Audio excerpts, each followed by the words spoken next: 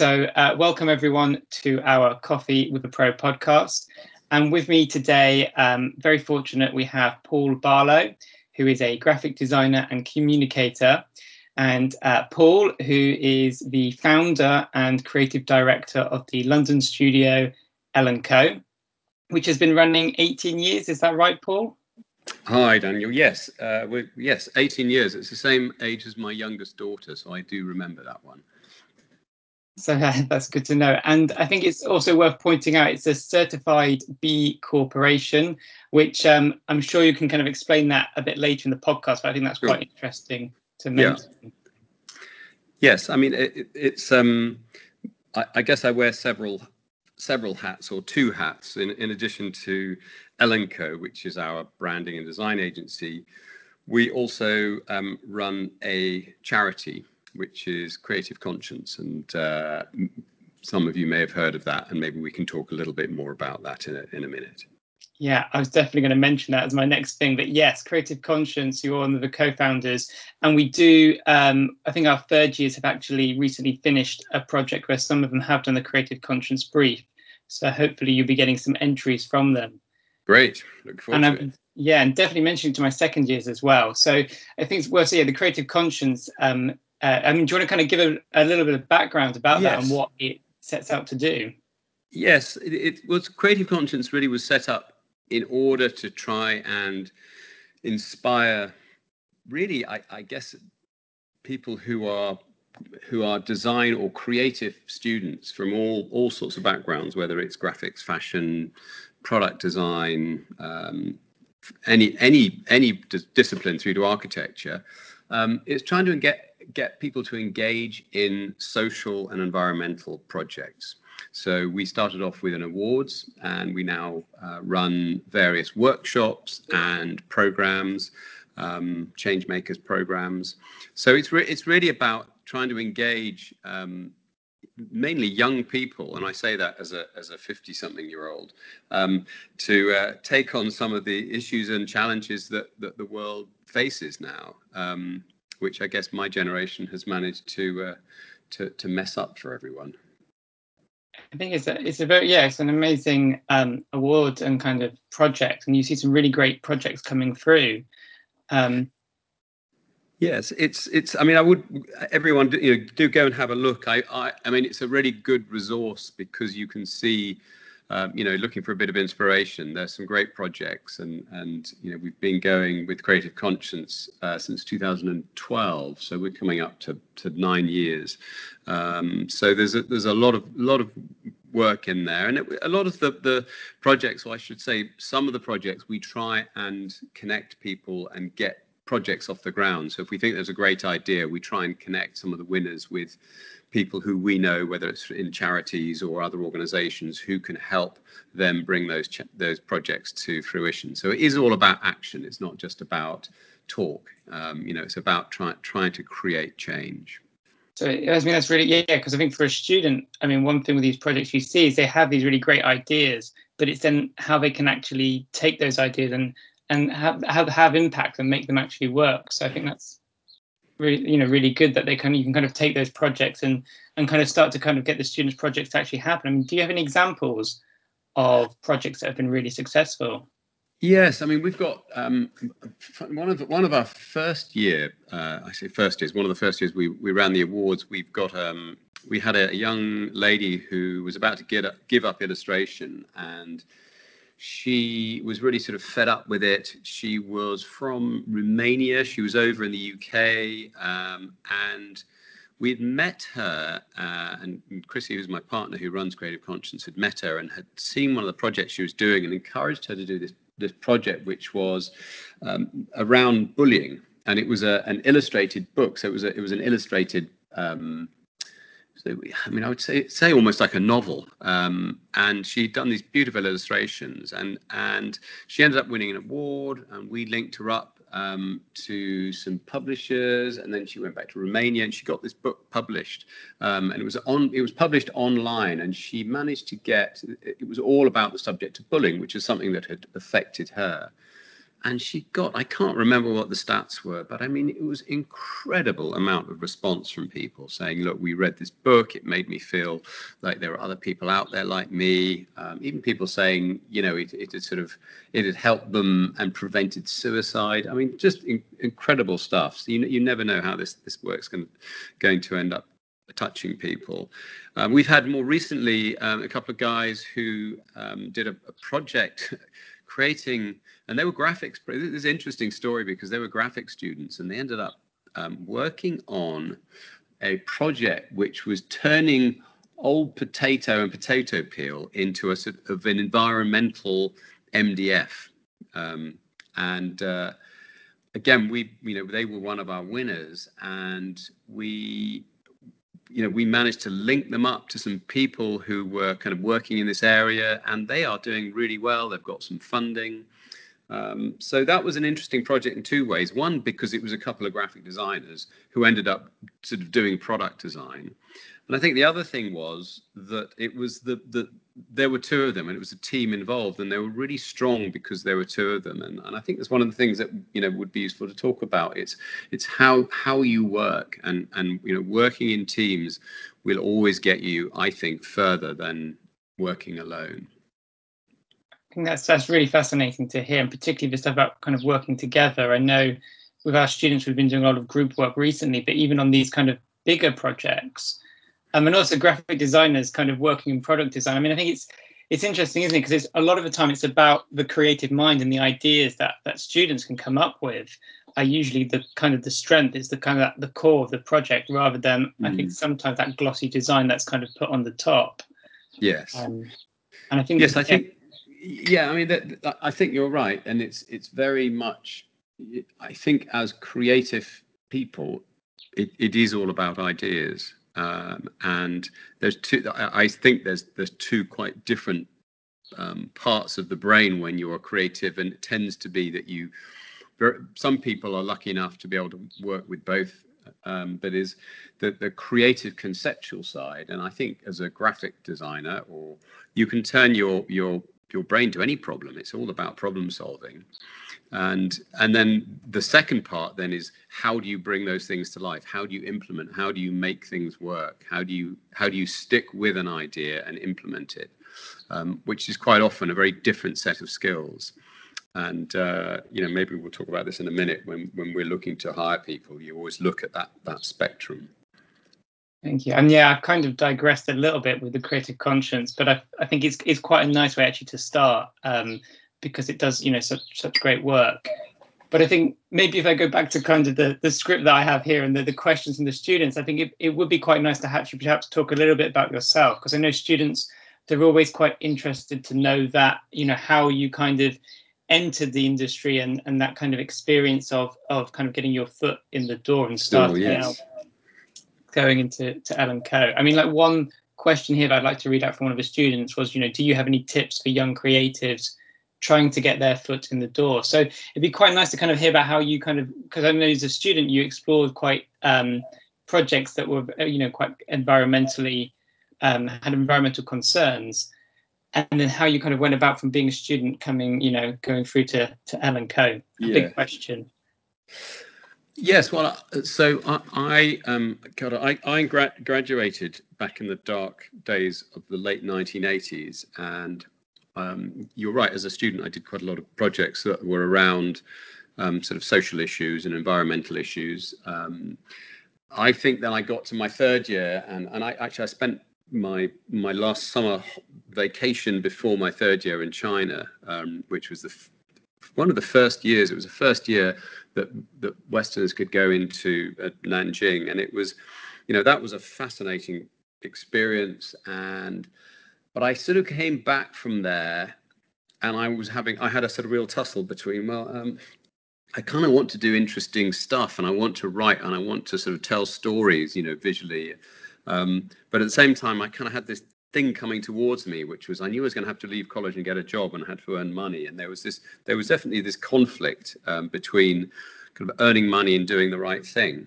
And actually, what I ended up doing was, getting the job and earning the money. And I think that was very much about peer pressure, and my contemporaries, and doing an arts course, you do a foundation, and had a year traveling, and so most of my friends were off working.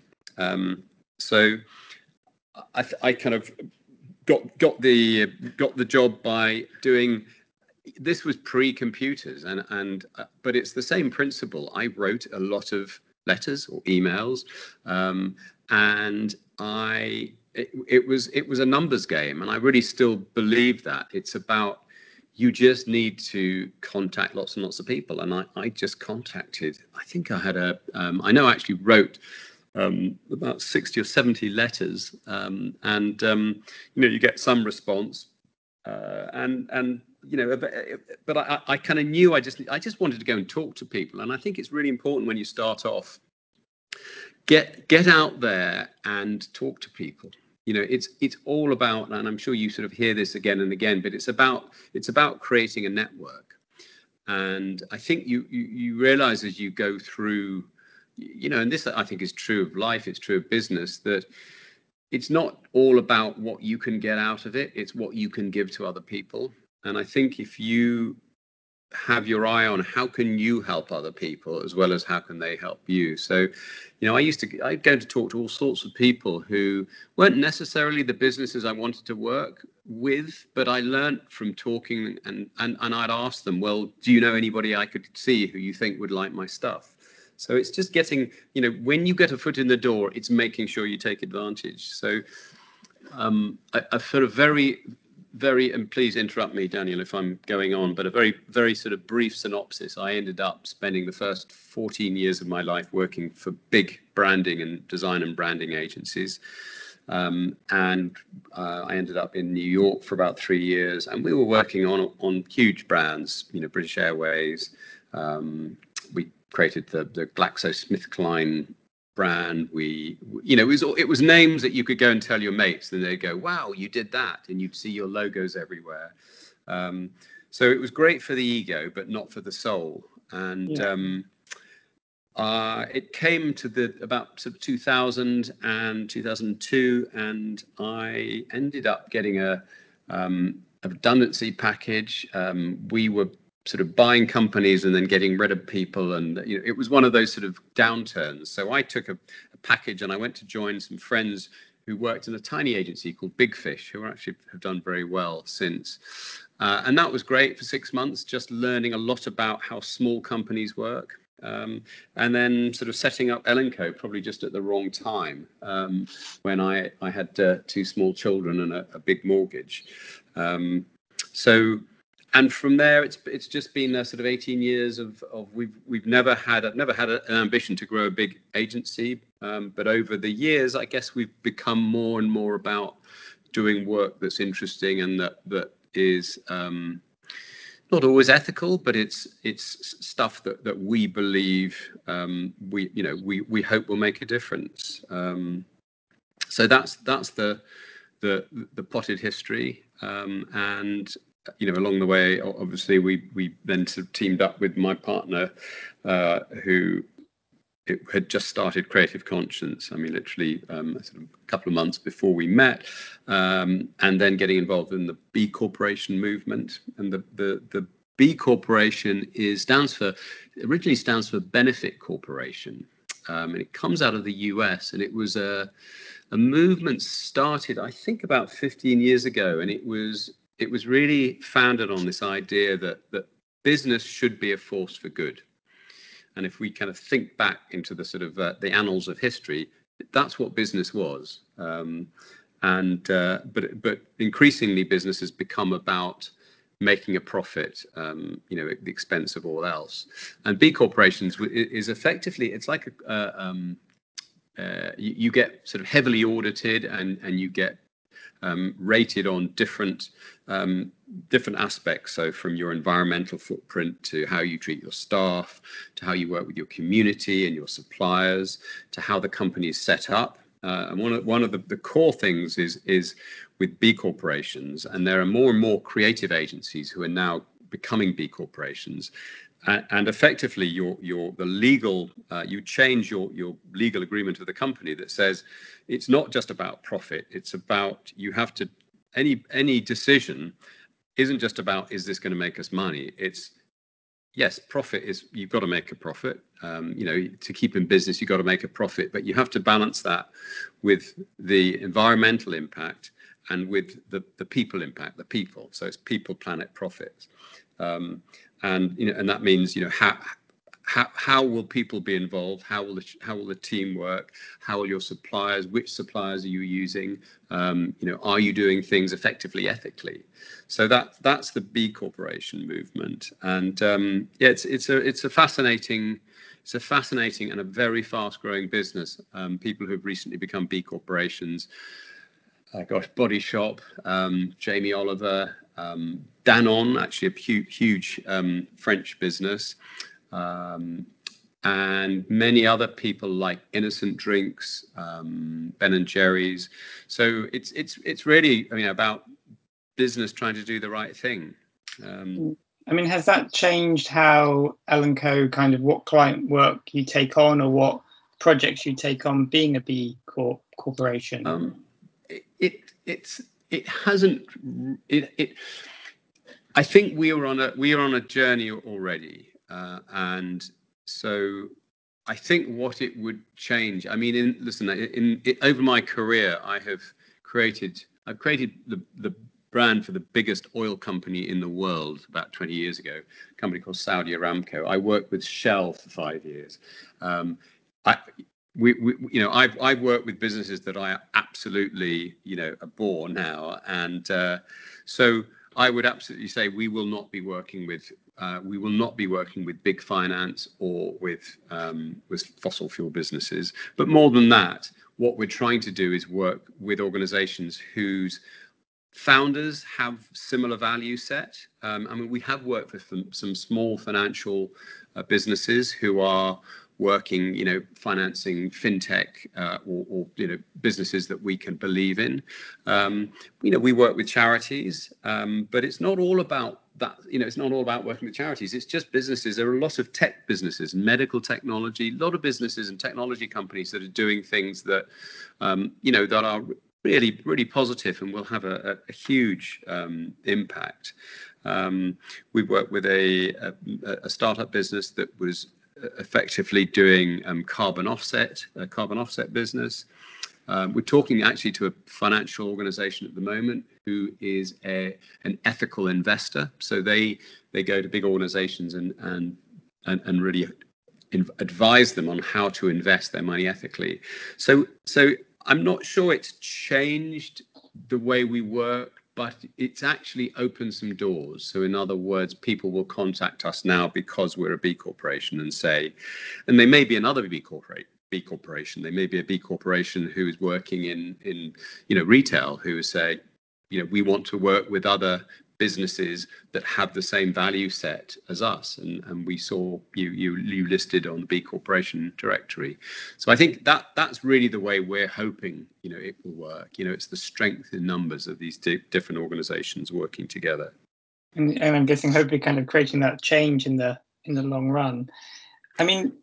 When you were working with on these kind of logos with these oil companies, I think, how at the time, did you kind of question that, or was this something you kind of now reflected back on? It's something that I very much look back on. I think when you're working with, I think the last time we worked with Shell in 2007, and part of the project was reviewing their communication and what they were doing and what they looked like. And they were, at the time, we were investing in a lot of wind farms, or I say a lot, they were investing in a particular project. And I think part of the thing that really the light bulb moment for me was when I realized that what they were doing was effectively greenwashing, and so I believe they were doing things that were not.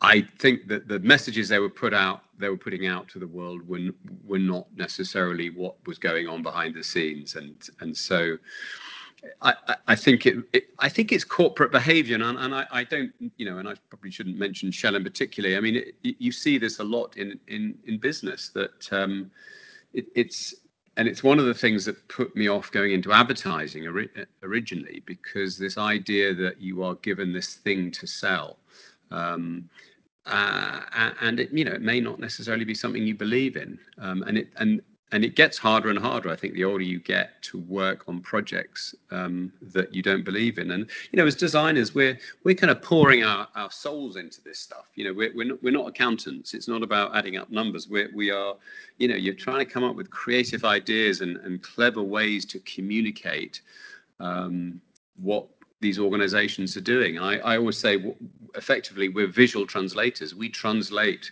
We'll go to a client, and they have an ambition, and I always say, well, it's what we do is turn your ambition into engaging and coherent communications, and it really helps if you believe in what your clients are doing.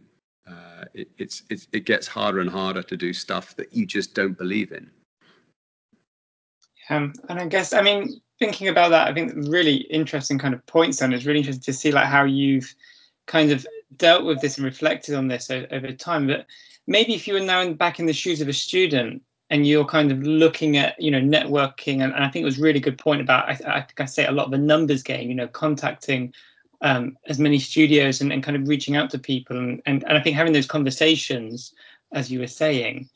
But if you're kind of in the shoes again of a student, and you're kind of faced with kind of some of these ethical decisions, do you work for a company that you know is polluting? Would you go about it differently now? Yes, I mean, I would, and I mean, hindsight is always a dangerous thing, because I think it's very easy for me to look back now and go, well, I should have. I mean, my advice, and the advice I think you hear, is follow your passion, not the money. The money will come, and that's all very well and good. But when you're, in your early 20s and you want to move up to London, you kind of got to have some money, otherwise you can't survive. But I think one of the things we've learned actually with Creative Conscience is we get a lot of people who win awards or enter projects, and they come, they'll email us afterwards or talk to us afterwards, say, well, it's all this great stuff we're doing, but we can't find any of the businesses that are doing this great stuff. Yeah. And what we say to them is, well, then just do it. And there's a great example of a couple of guys who went to work for an ad agency. They weren't, it wasn't really, they were really disappointed because they didn't do enough of this sort of ethical stuff, and so they just did a project off their own bat. It was to do with actually, it was around Brexit time, and they did this project that was, it was phenomenal, and it was about creating a series of postcards. They ended up getting an exhibition. They actually made their company famous, and then the company came to them afterwards and said, "Okay, guys, what should we do? Let's let us, what should we be doing more of?" So I always think that it's almost as if you can't find the business that's doing the right thing, we feel sometimes we're training you up as a secret agent with Creative Conscience, and then you can go in and infiltrate from the inside out. So if there's enough young people joining these organizations who want to do the right stuff, then they will change. It may be a slower move than going to the startup business that is doing the right thing, but it really is possible. If you're passionate about anything, you will make it work. So again, follow your passion. I think that's really important, because if you're passionate, everything else will follow. I think that's a really nice point about as well. Students actually then going and making, as you say, that's a really lovely example of making that change. Because I know particularly our second years at the moment are doing a self-initiated project, and they could do anything. It's a self-initiated brief, but a lot of them are choosing to kind of explore projects that are exploring ethical or environmental impact. So an example is one student who is looking at the impact of the internet, and like watching a YouTube video, how much does that impact the environment? So they're kind of uncovering the hidden of like the internet and what damage that's doing. Yes, well, there's a really interesting company called Wholegrain, who we've got to know very well through the Creative Conscience series, and these guys have just written a book actually on exactly this. It's the hidden cost, and that what they do is they create low impact websites, and they can advise you on how you can be, where should your server be, how should you, what should the site look like in order to create, least impact. And of course you've got things like, blockchain at the moment, Bitcoin, etc., where, it's taking up huge amounts of energy. But there is a whole movement around low carbon impact internet websites, etc. So yeah, Wholegrain, a really good bunch of guys, and I said they have just written a book. This is all stuff. It's going to get bigger and bigger news. The world is changing. We are waking up, and my generation's been really slow on the job, and I think we're handing it on to you guys, and it's going to happen, and I think it's going to change very quickly. I think this is all good stuff, and I think for students, you always, as a student, it's like you're doing a project, but you always want to kind of take that further and it to have impact. So I'll be definitely pushing some of them to Creative Conscience, and then hopefully some of their ideas can be taken further as well. Sure. I mean, maybe we can talk a little bit about L&Co as well, as kind of a design studio, and kind of how is your studio set up? I've got another question from a student here, which was, they were kind of asking about how it is working, how would you describe working in London? And interestingly, they asked, would you suggest creatives to relocate to London to find work? So I have, as I said, apart from a few years in New York, I've always worked in London. I'm not from London. I think, like many people, I was attracted by bright lights, big city. There's a lot going on here, of course. It's hard to know, where, I think there are some really great second creative hubs, places like Bristol, and Brighton, Leeds. There are some other centres that you don't have to be in London. And I always say, in a way, it's easier to be famous in a smaller town. And I think increasingly, I don't know how COVID is going to affect us long term. I suspect there will be more remote working, and we certainly are doing much more remote working. And that means that we have a designer at the moment who is just on the verge of buying a house, but it's a flat. It's expensive, and you've got to do it. He's actually buying somewhere that maybe a year ago he wouldn't bought, or a year and 2 days ago he wouldn't have bought it, because the commute was too much. But now, he only needs to come in. We like to be in at least once a week, maybe twice a week. So it sort of means that commuting is easier. But I think when you start a job in London, it's good to be in London. It's good to mix and be in that crowd. But equally, there's these other cities. I think, again, Manchester, some great creative cities in the UK, and I don't think you have to be in London. Thank you. I think as well, kind of really want to kind of ask you a bit more about this kind of COVID and remote working and how that's changed how you work at L&Co, because I know for our students, they've become very good now at actually collaborating and working online through Teams and other kind of software. But I know at the start there was a real frustration, understandably, where they've been in this studio space with all with their kind of peers and their classmates working together, and they've moved to they've gone back home, or they've moved to remote locations. And actually, in a way, I feel that they're probably going to be stronger in some way from being able to kind of communicate. And it's been a real learning curve to communicate via video calls and all these kind of digital means. So it'd be good to kind of hear a bit more of your thoughts on how you worked remotely and collaborated and kept that creativity going. Well, I think there are stages of a project where it's easier to be remote. So I think when we get a creative brief in, actually, and we tend to use. I've got one of our former designers who lives in South Africa, for example. Another one lives in New Zealand, and I quite often brief them because I know that they're in a separate part of the world, and they'll be thinking differently. And inevitably, when you are within a studio, you tend to start thinking, your thinking aligns a little bit more. So I think the creative stage of a project, it's great to get people together for a briefing and then go off separately. And I think that works. I think that the bigger challenge is where you're then what I call the second stage of the project, where you're developing and refining an idea and a design.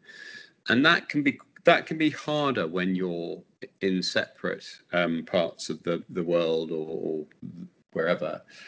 And we're actually doing a project at the moment that launches in early May, and I'm finding that quite tough. I mean, yesterday I was actually in Brighton, and we had designers, 3-4 designers. We had an architect, we had an art worker, we had a digital designer and designer. We're all in different places, and it was hard work. It was hard work for me because I was on the call. You're on the call to one person, they put down the phone, and then you got to remote tell the next person something else, and so that can be tricky. But and also there are other parts of a project, like if you're coding, where actually it's probably an advantage to be at home, where you're sitting and you can focus quietly by yourself without everybody else interrupting you. So I think I think that there are times where it's really important to be together, and yes, we can all, and I think we all have adapted. And actually we've benefited in a way. I mean, we do work in Estonia and in Dubai, and we have done 2 big projects in those 2 countries, and it's been easier because we know our clients, so we have a relationship with them. But for example, I did a whole audit, a brand audit, virtually with my client, walking around in Estonia, and